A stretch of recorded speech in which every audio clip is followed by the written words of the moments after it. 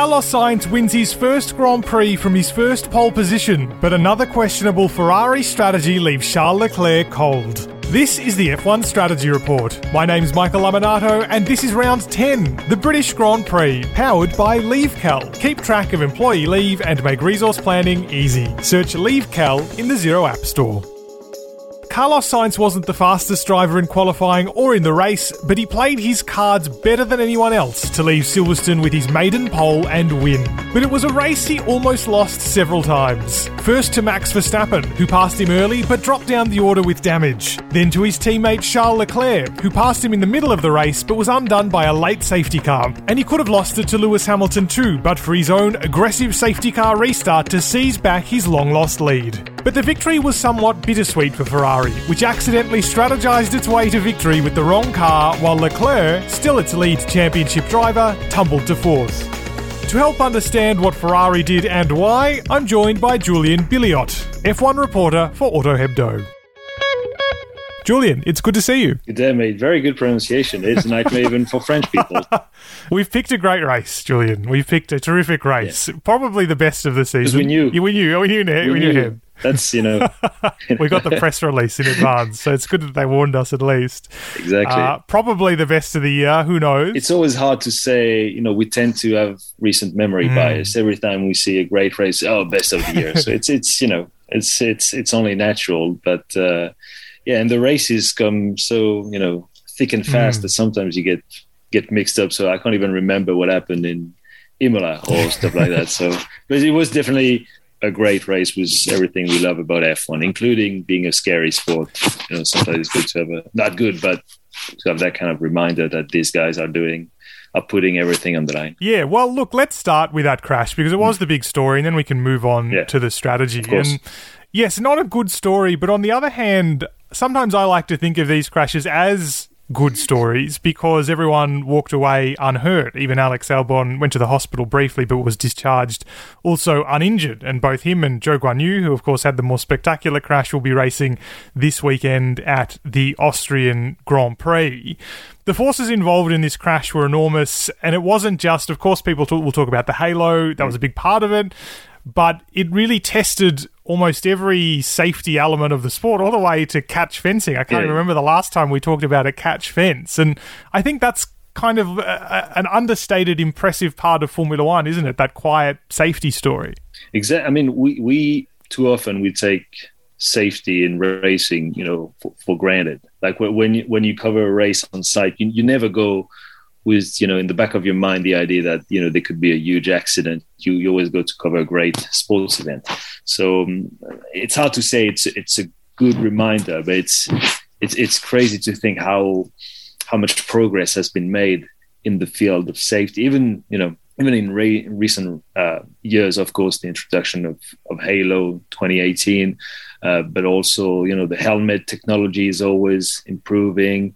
I know this year in the 2022 regulation changes, they include a lot of also safety improvements, which has bumped up the weight of the cars. And sometimes we complain, the cars are too heavy, they're not as nimble as they used to be. But when you see that kind of, of crazy events, you're quite happy that, these improvements are in place indeed. Really great call on the weight. In fact, I hadn't thought about it like that, but it really does make it seem worth every kilo, doesn't it, when we walk away from a crash like this? There was one big particular effect on the race outcome, other than obviously three cars not starting, one of them being George Russell, even though his car probably could have started. That's on him, I guess, for getting out of the car. And that was that Max Verstappen changed tyres on the grid. We'll get to that a little bit later on, though, because I want to look at this race a little bit overall before we get into the details. And I want to talk about Carlos Sainz, of course. He won from his first pole position as well, first pole and first victory, despite not really being the fastest in qualifying or really even being the fastest in the race. But he took his chances, and that's what counted. Obviously, he'll be pumped after this weekend to have won his first race, all of that excitement and everything. But how do you think he'll reflect on that in the days afterwards, given that it didn't really feel like there was a big breakthrough in terms of his deficit to Leclerc or even Ferrari's potential deficit to Red Bull? It's interesting because I think he won a race, he lost something like 3 times, with the first actual start when Max overtook him and after with the Ferrari shenanigans that we'll dive into. But Carlos is a very clever driver. I know they're all clever guys, but he's, especially clever, very matured, well-mannered. So I don't want to rain on his parade this week because, this is quite an achievement, your first career win after 150 races. But I'm sure when he look back that he will know that maybe he was not as fast as his teammate. But on the other hand, when there was the opportunity to pound and grab the win after the safety car restart, he sort of, cleverly ignored Ferrari team orders to back up the entire field and just say, look, I can't do that. It's impossible. And he's actually very good at that, managing through the radio, staying very calm. You never hear him complain or, get hot under the collar like someone like Max Verstappen or even Lewis sometimes gets upset. He stays very calm. So I'm sure he's aware of Charles' just raw speed, and maybe he was clearly faster during this race, even with a Ferrari that was damaged. But that doesn't mean that his victory should not be, belittled because of, this is racing, and, so I think he'll reflect proudly on that, but I'm sure he knows that, just in terms of raw speed, he was not up there with Charles, and even perhaps for Max, of course, before the Red Bull picked up damage, or even Checo and maybe Lewis. But in the end, he was the one taking the checkered flag, and that's the only thing that matters. And Ferrari's race overall, and this is what we're about to dive into and unpack. They had 3 cars in the top 3 in qualifying. They had a 1-2 up till about 75% race distance. They could have got full points had the race been stopped for some reason. A shame about that, I guess. But then up with 1 car winning, to be fair, and it was Carlos Sainz, the other off the podium. And the mindset of Ferrari was very defensive afterwards. Of course, they had to answer a lot of questions that we're going to be discussing in just a second. But is this a rare case of a slightly unhappy victory? Obviously very happy for Carlos, naturally enough, but for the overall result? This is a very tricky balance for Mattia, Binotto to hit, because obviously, as you mentioned, in terms of the championship picture, Charles Leclerc is probably the best hope for Ferrari to challenge Max all the way through. But on the other side, it's hard, to be. You can't really criticize the strategy when, the other driver, the other Ferrari, just won his first race. I just mentioned raining on, Carlos' parade. In terms of team dynamics, it would be a pretty bad look to just commiserate about the missed opportunity for Charles. And Charles is also, like Carlos, a great gentleman, very cordial, even during the 10 laps where he was asking to move fast because he was faster. It never got to the point where he was shouting at the radio, because that's not Charles' persona. And after the race, he said, let's not talk about me. This is all about Carlos. So I guess in terms of team dynamics, this was well managed. But as you say, it clearly felt like an unhappy victory, at least for the Tifosi, because from some reactions, I know social media is not accurate or representative, but it was the overall mood. Apart from, of course, the Carlos Sainz fans and the Spanish press, who deserved it, because they had been waiting for 9 years since Fernando Alonso's last win. So.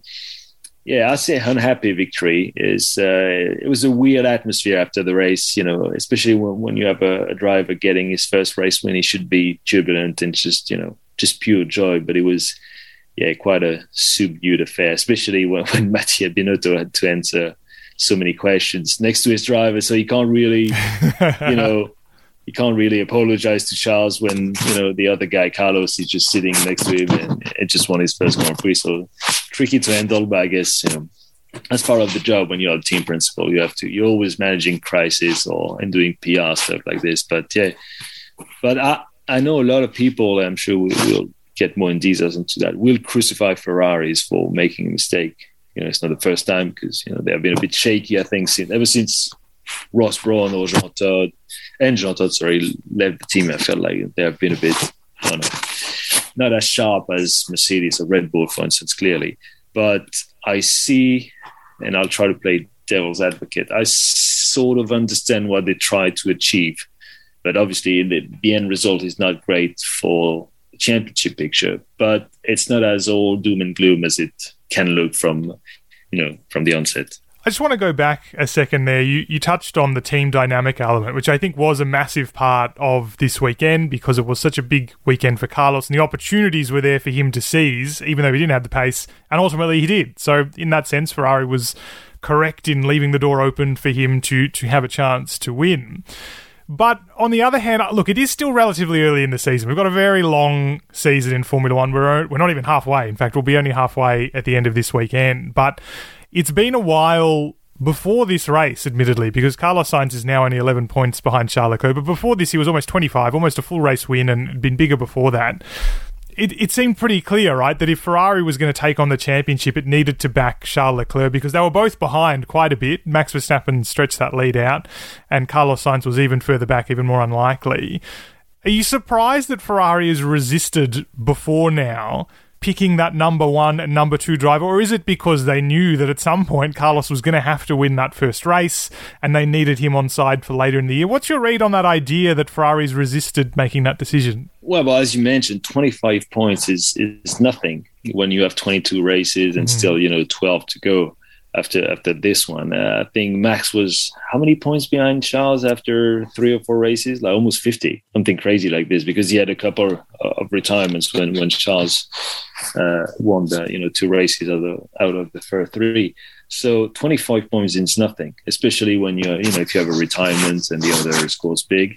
So I totally understand Ferrari's logic, also because, and that has always been the case, I think, if you look at Michael Schumacher and Rubens Barrichello, Lewis Hamilton and Valtteri Bottas, now Max Verstappen and Sergio Perez, is that the number one driver sort of emerges naturally because he's just faster. So they don't need to have any team orders because, well, Charles, it's no insult. I don't want to insult Carlos Sainz because he's a very solid, very complete driver. But I think it's fair to say that Charles Leclerc is a faster driver, better driver, might be, I'd say a better driver as well, compared to Carlos. So I'm sure teams always kind of hope that the picture gets clearer and clearer as the season unfolds, and the number one driver just naturally emerges because he's just faster. So that's why they resisted the idea, and even during the race. And also because you don't want to crush the confidence of the other driver, because if as soon as Charles was behind Carlos and they say, Carlos, just move aside for Charles, it might seem ruthless. I'm pretty sure Red Bull would do it, like they did, I think, with Checo in Spain. But Checo already had like 2 wins in his career. Carlos, he didn't have that win, so if they just killed any hope of him, if they did not even allow him to fight for that opportunity, it would have been, I think, bad for the team dynamics down the road. So I thought they were quite clever in giving Carlos some lap targets to hit with the lap time, and only after several laps asking him to move aside for Charles. So I think they actually, during that phase of the race, I thought they tried to play it on both sides, please, no, not please, but say support Charles because he remains for me the favorite to fight all the way for the title, while not upsetting Carlos by, asking him to move aside right away. It's an interesting one, isn't it? Because at one point in the race, everything seemed pretty calm. Now, Sainz got passed by Max Verstappen. It looked like Verstappen was probably going to head to a comfortable victory. Obviously, we only had a very small window to judge that on, but that's certainly what it looked like. That Red Bull car was pretty quick all weekend. Then had half of an AlphaTauri stuck underneath his floor, completely destroyed it by the sounds of it. He was out of contention, finished well deep into the points. Suddenly, this became a battle for the win for the Ferrari cars. Leclerc, as you said, was the faster car behind. Carlos Sainz was kind of being encouraged to move along a little bit quicker.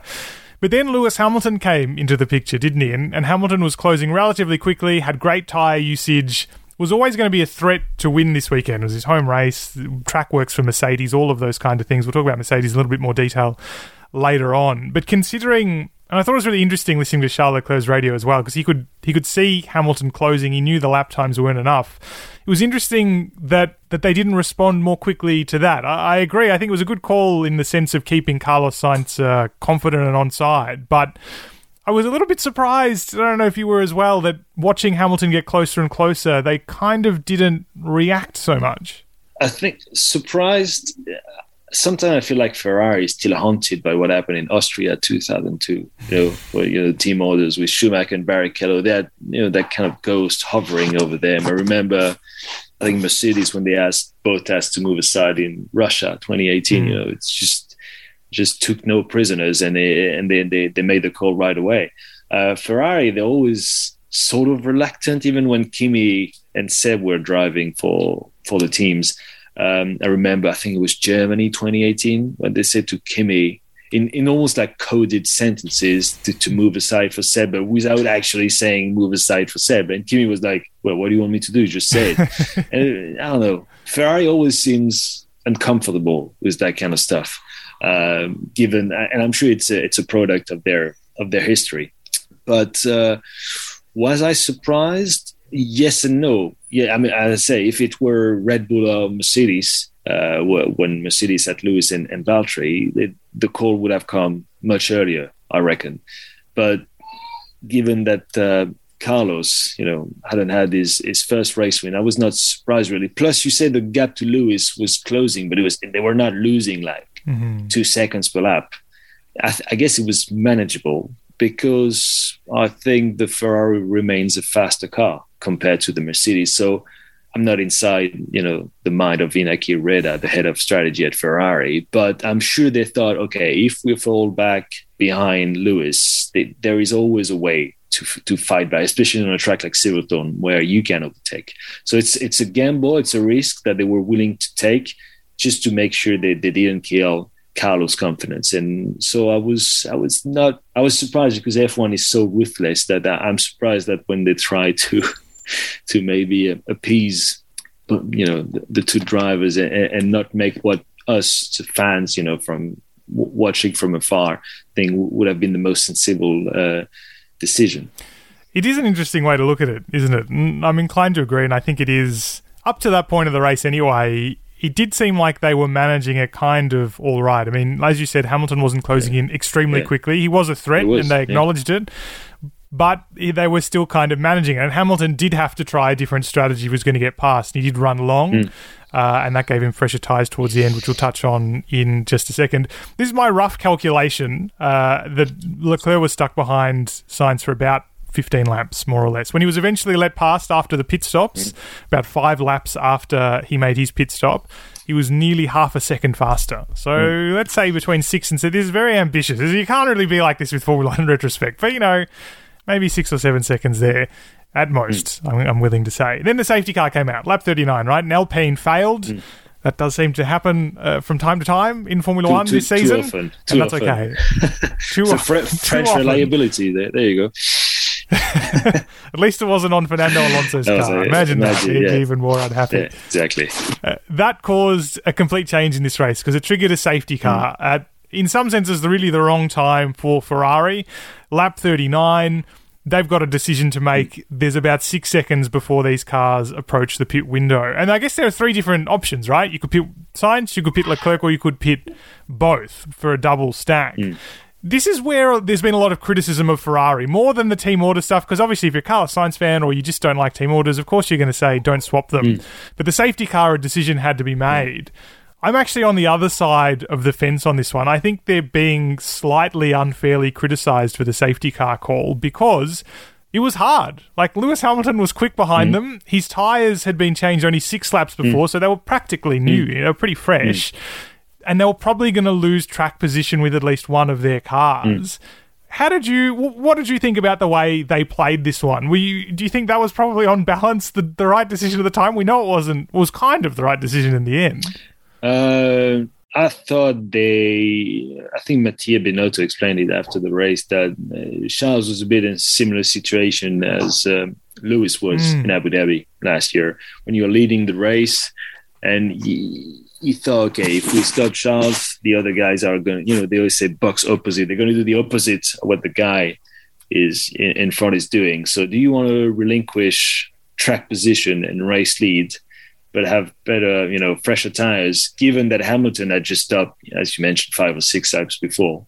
Okay, was he on hards? Yeah, I think it was on hards. Yeah. He must have been on hards. Yeah. So you would put softs. So I guess that would, give you an advantage. But we know the softs, they are very good, on 3-4 laps, and then the performance tends to drop off.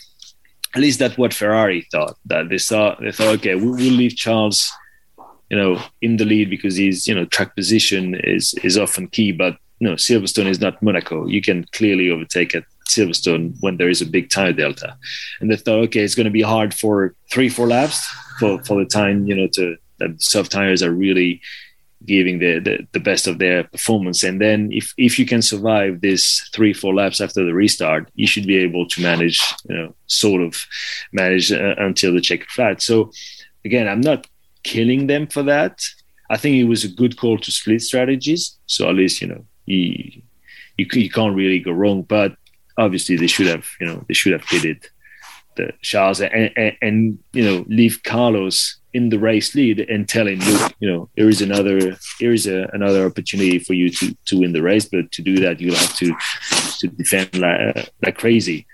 Now, of course, if Charles had come back and he would have been second behind Carlos, that would have been another tricky element for Ferrari to manage. But in the end, I'd say splitting strategies made sense, because the double stack would have been a bit, maybe tricky, especially as sometimes Ferrari in the pits is not, the smoothest organization, so it could be a bit tricky. But yeah, clearly right from the off, you could say now when the tire delta between the softs and the hards, and Silverstone, the layout, again, if it were Monaco or place or Singapore, okay, no brainer, you don't stop. But on another track where you have overtaking opportunities, I think now it has become clearer and clearer that you should stop all the time, because the tire advantage you get is so massive that, and you saw that with Carlos, like when he was asked to back up the entire field. And I think it took him, one lap, not even one lap to overtake Charles, because, he had so much speed that he could not, just if he had started backing up everyone, they would have overtaken him, left, right, and center. So, they should have stopped Carlos instead of Charles. But their logic makes sense in Binotto's explanation.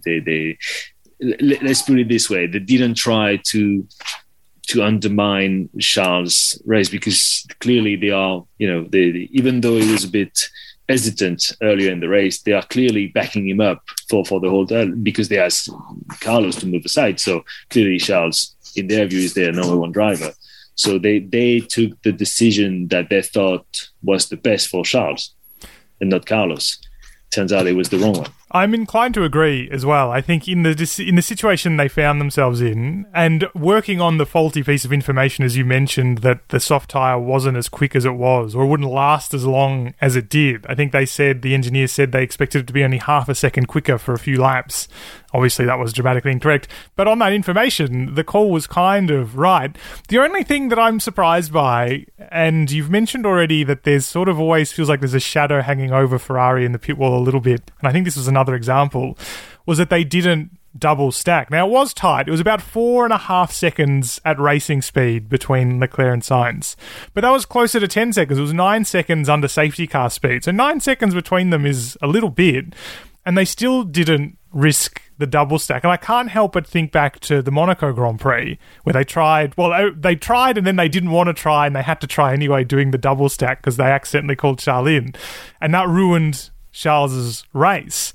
And I can't help but wonder whether they're a little bit scarred by that experience, because on paper it looks like it should have been achievable. Oh yeah, I'm sure at Red Bull they probably would have taken that decision and make it work. Mercedes the same, but it's just Ferrari for some reason when it comes to strategy or just managing stressful situations in the pits. Sometimes they are not as as smooth and slick compared to their rivals. But splitting strategies made sense as well as the double stack. But yeah, they should have left Carlos up front, because he could have also be used to kind of slow down and help Charles recover if Hamilton had not stopped, if the other guys, Checo, Norris and Alonso had not stopped, or if Charles got overtaken in the pits, that can happen as well. So speeding strategy, I don't see any issue with that. To be fair, but they should have they picked the wrong driver to stop. Not because they wanted to favor Carlos, because I've read stuff like this that they're trying to favor Carlos. No, it doesn't make any sense. I think they tried to favor Charles, but the execution and the outcome is the opposite of what they were trying to achieve. It does sound very on brand for Ferrari, doesn't it? Yeah, exactly. Yeah.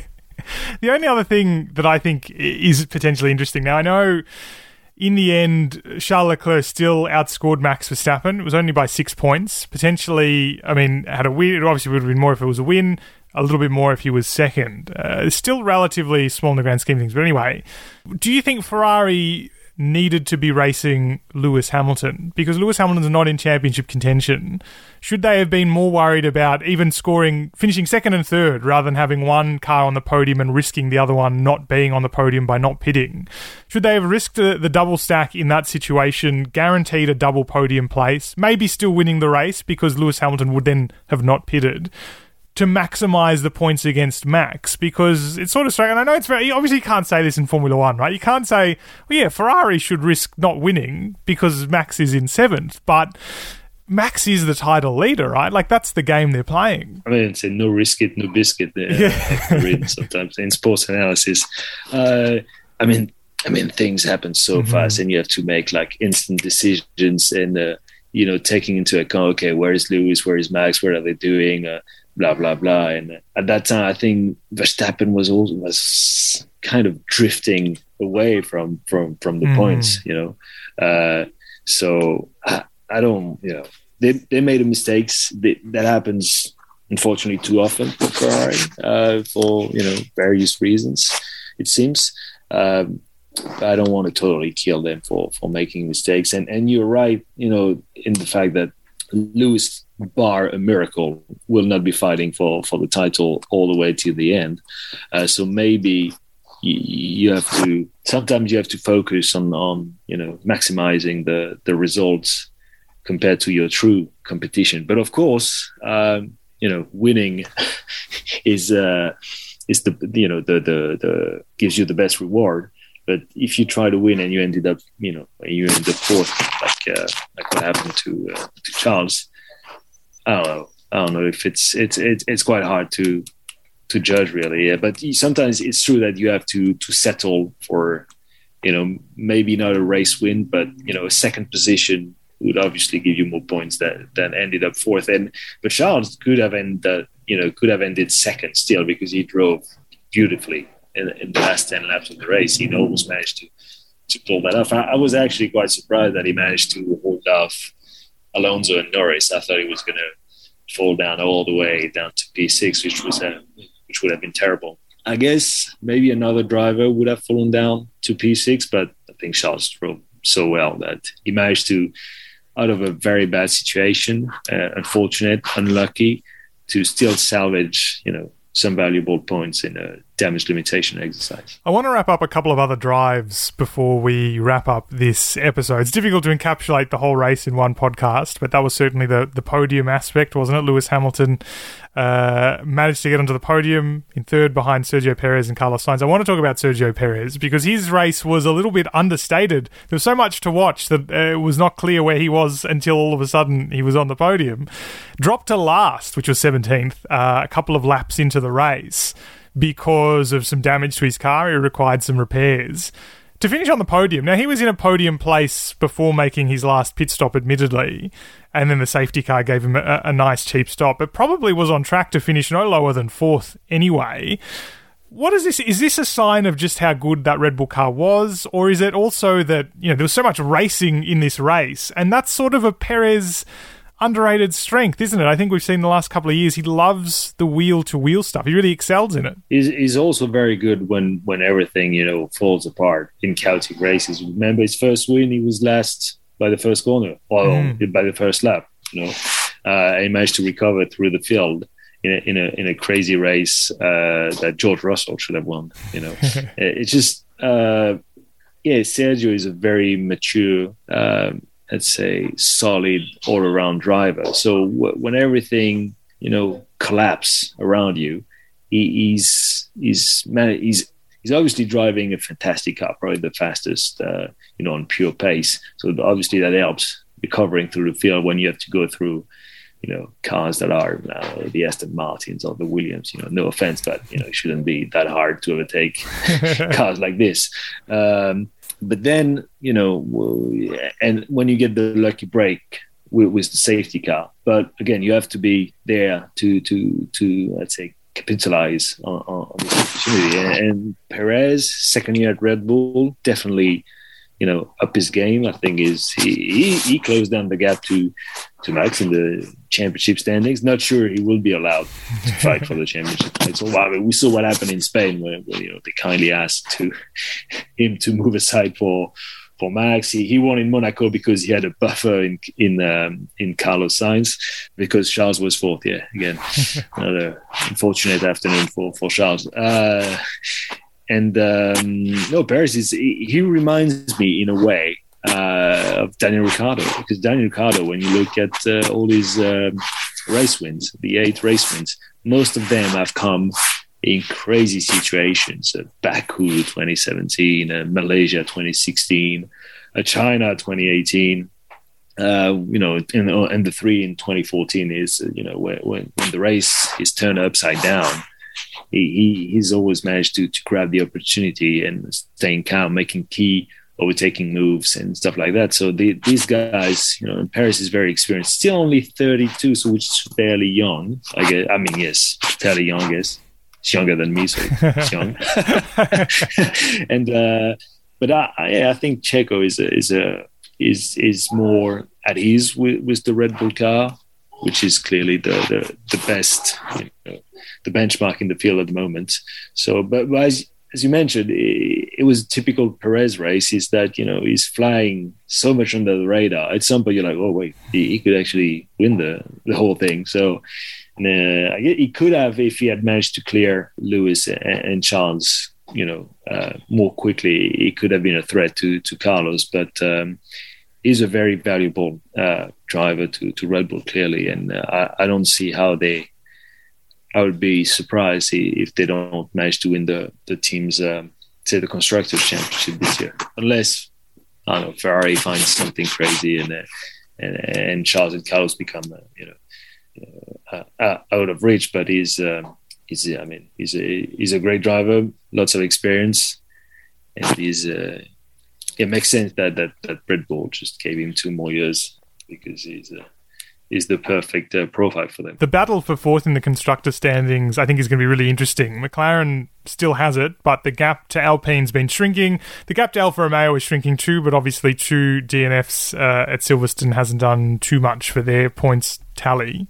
Lando Norris was leading Fernando Alonso till the safety car pretty late in the race, looked set to hold on to that one almost certainly. But then the safety car came out, Alpine decided to pit Fernando Alonso, and McLaren hesitated. They chose not to. Now, it was, in a sense, a close call. We've seen, obviously, Ferrari had to grapple with that, but almost everyone else pitted. And then eventually McLaren did pit, but by then it was too late and they lost a place to Fernando Alonso. And look, delaying a pit stop, it's not the biggest strategic error in the world, but in the last couple of races, McLaren has been making some strange pit lane decisions. Daniel Ricciardo also suffered a couple of slow pit stops in this race, and I think Lando Norris won as well, off the top of my head. And then in Canada, we can remember the things that happened there, for example. Where do you think this is coming from? Because last year McLaren was one of the stronger teams in the pit lane, something they've been working on. And is it because they seem to have suddenly, this year they've rocked up with a car that's not nearly as quick as they expected it to be? Yeah, I remember it was a big area of improvement last year, because in 2020, I remember Carlos Sainz, when he was driving for McLaren, had a couple of issues in the pits. So they really worked on on that. Same with Ferrari, actually, which had improved last year. But I guess you rightly touched on is this year, they don't have the sort of performance advantage they used to have last year. So, and when you don't have a safety buffer compared to your direct competition, that's when the tension rises and the pressure is on, and it's and that's harder to perform under that kind of pressure. Some teams actually thrive under pressure. Red Bull is always amazing. I've always been, it's part of Red Bull's DNA because it's a ruthless environment. But the guys here, at Red Bull, they are absolutely on it all the time. Sometimes mistakes can happen even to them. But I guess McLaren is still recovery mode. It's it's not the juggernaut that it used to be in the 80s, 90s, and the early 2000s, or even when Lewis was still racing with them. And sometimes, they can, fumble. But for me, it's down to the nature of the competition. The midfield is so intense, and they thought they had managed to pull away from that midfield. And I guess when you are sent back because your car is not as competitive as you thought it would be, it's always takes time to adjust to that life back in the midfield, especially when you thought you'd been promoted to the upper echelons of the grid of the field. So it's when the gaps are so narrow, and you have to take instant decisions, and the can make the difference between P5 and P6. I guess that's I'm not I don't want to crucify them for making mistakes. I'm sure there is also a feeling of disappointment at McLaren this year because they had been on such a great trajectory over the past 3-4 years.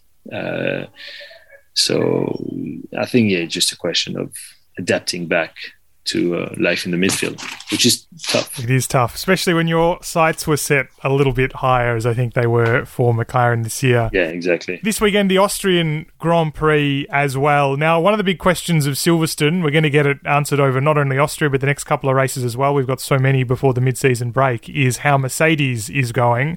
This was billed as a big race for them. They brought some updates. We're also back on permanent circuits, and we tend to know the W13 doesn't love the street tracks. Permanent tracks a little bit better as long as they're smooth.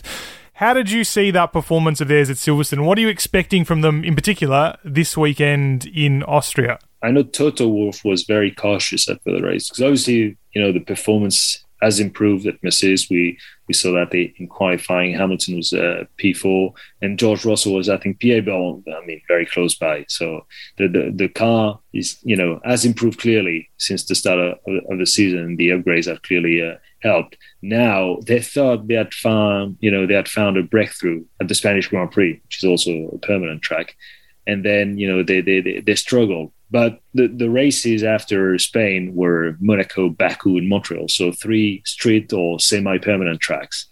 And I think in the past, Austria has not really been super kind to Mercedes, because I remember Max has won several times. It couldn't be beaten last year when there was a double header.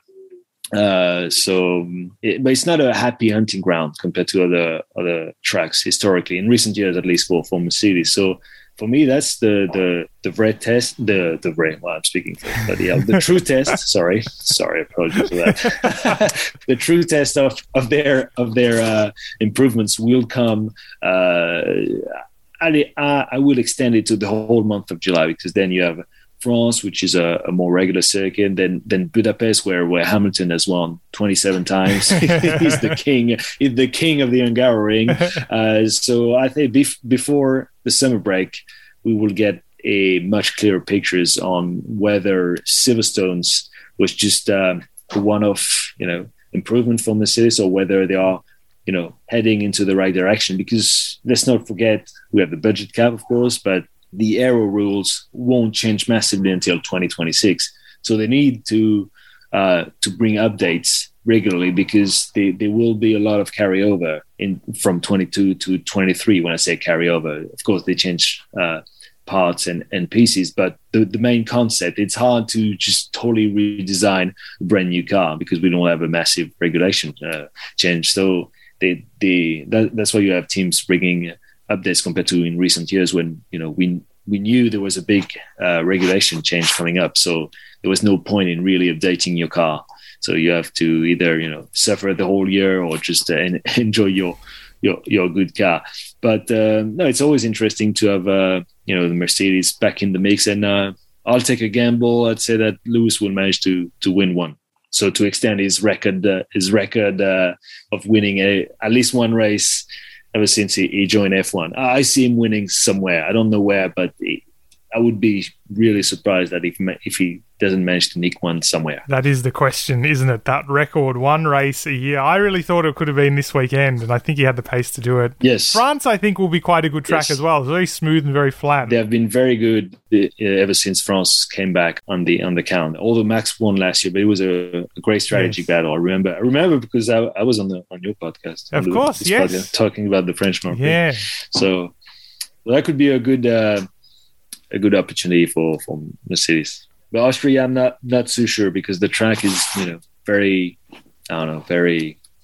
very nervous. I really like it. It's fast. It's there is no time to breathe, and I think Max would be the man to beat. It's going to be interesting, this next chapter of the championship. Still so long in this season to go, though. Too long. Julian, great to catch up with you again. Thanks so much for joining me. Many thanks. It's easy to be hard on Ferrari for yet another strategy miscalculation, even while at the same time celebrating the first of undoubtedly many Carlos Sainz victories. But with each passing round not capitalised upon, the prospects of a close championship slip further away. F1 needs Ferrari to come out firing in the next few rounds to restore some balance to the points table. Let's see if they can do it this weekend in Austria. Thanks very much to Julien Billiot for joining me. The Strategy Report is powered by LeaveCal. Keep track of employee leave and make resource planning easy. Search LeaveCal in the Xero App Store. You can subscribe to The Strategy Report wherever you get your favourite podcasts, and don't forget to leave us a rating and a review to help spread the word. You can also find us on social media. The Strategy Report is a Beer Mogul podcast. Special thanks to Ben Loke from Bloke Designs for the show artwork, and our theme music is by Simon Hosford. My name's Michael Laminato, and I'll be back next week to review the Austrian Grand Prix.